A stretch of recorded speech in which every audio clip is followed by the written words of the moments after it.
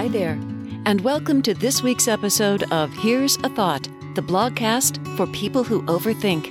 I'm Jan M. Flynn, a fiction author, blogger, and essayist who overthinks all the time about almost everything.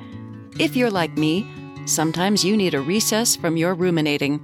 So once a week, I invite you to take a brief break from the voices in your head by listening to the ones in mine.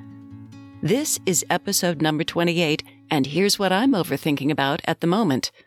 How we're all living with a huge burden of stress these days.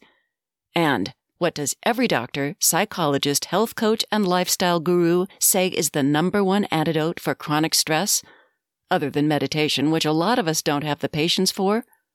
Exercise. Yep. But here's the thing. When life is really weighing us down, exercise is often the last thing we feel like doing. A drink or a donut sound like a quicker fix and much more appealing in the moment. But we know where that leads. So, as I've reached a certain stage in life, I've discovered the single most powerful motivation there is to exercise. It shames the young. Hear me out on this. Now, I'm sure you've already heard that regular exercise throughout your life can slow down the aging process, giving you the muscle mass, immunity, and cholesterol levels of someone younger. It helps preserve both your mobility and your brain, according to the Cleveland Clinic. It can help you sleep better, feel happier, and live longer. And you've heard the experts say that it's never too late to begin exercising. But if none of that has gotten you to the gym or the yoga studio or out on the walking trail, my reason beats all of the above, because you can make people younger than you feel like wimps. Hey, you and I've been around the block. We don't have to be nice all the damn time, right? Admit it. You get a little weary of feeling patronized or discounted or invisible among the ranks of the young.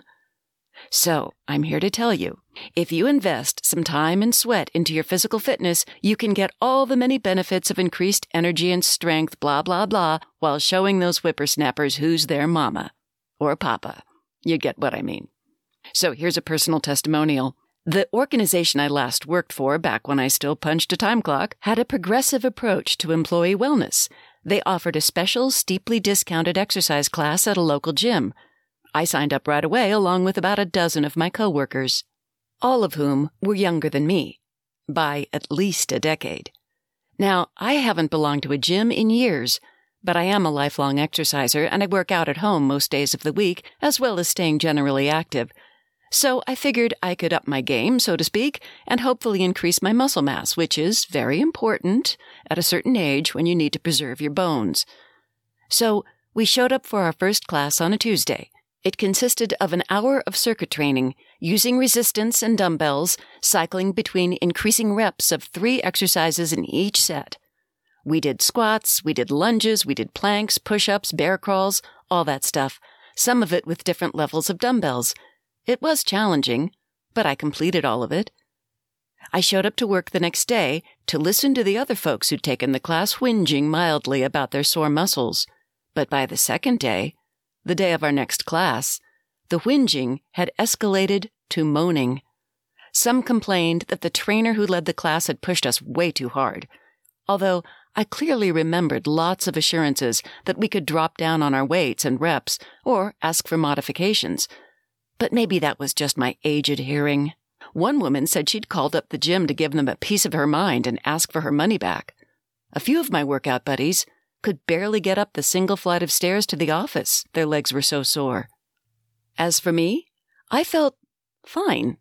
A little worked in the quadriceps, maybe a tiny bit stiff in the shoulders, but hey, at this age, something's always a little creaky. No big deal. "You're not sore?" they asked me. When I shook my head, they looked at me dubiously, or admiringly, or as though I were somehow committing a small betrayal. I'm pretty sure some of them thought I was lying. And you know what? It was delicious.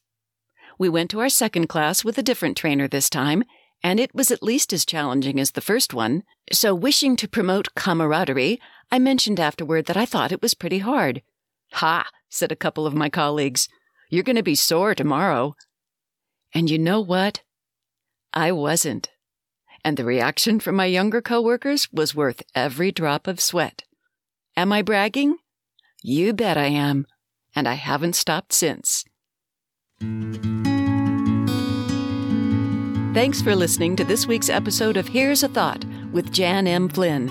If you like what you hear, please subscribe at Apple or Google Podcasts, at Spotify, at Stitcher, or wherever you get your podcasts.